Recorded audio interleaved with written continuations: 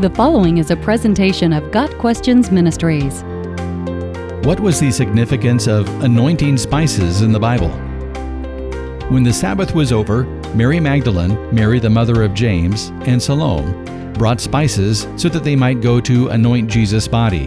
Mark 16, verse 1. The women's visit to the tomb is also mentioned in Matthew 28, Luke 24, and John 20, though Luke is the only other gospel writer to mention the spices that they brought with them.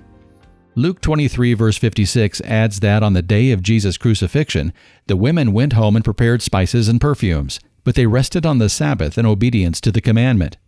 John 19, verse 39 reveals that Nicodemus had already used spices on the body of Jesus. Nicodemus brought a mixture of myrrh and aloes, about 75 pounds. The main reason a dead body was anointed with spices was to control the smell of decomposition. Jews did not practice embalming, and the funeral spices were a way to help minimize unpleasant odors. At the tomb of Lazarus, when Jesus asked for the stone to be rolled away from the mouth of the tomb, Martha objected, "By this time there's a bad odor, for he has been there 4 days." John 11, verse 39.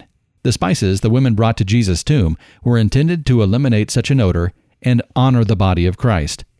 The fact that the women brought spices to anoint Jesus' dead body showed that they did not expect Jesus to literally rise from the dead. After resting on the Sabbath, or Saturday, according to Jewish custom, the women traveled to Jesus' tomb early Sunday morning with plans to provide the traditional spices used on a dead body.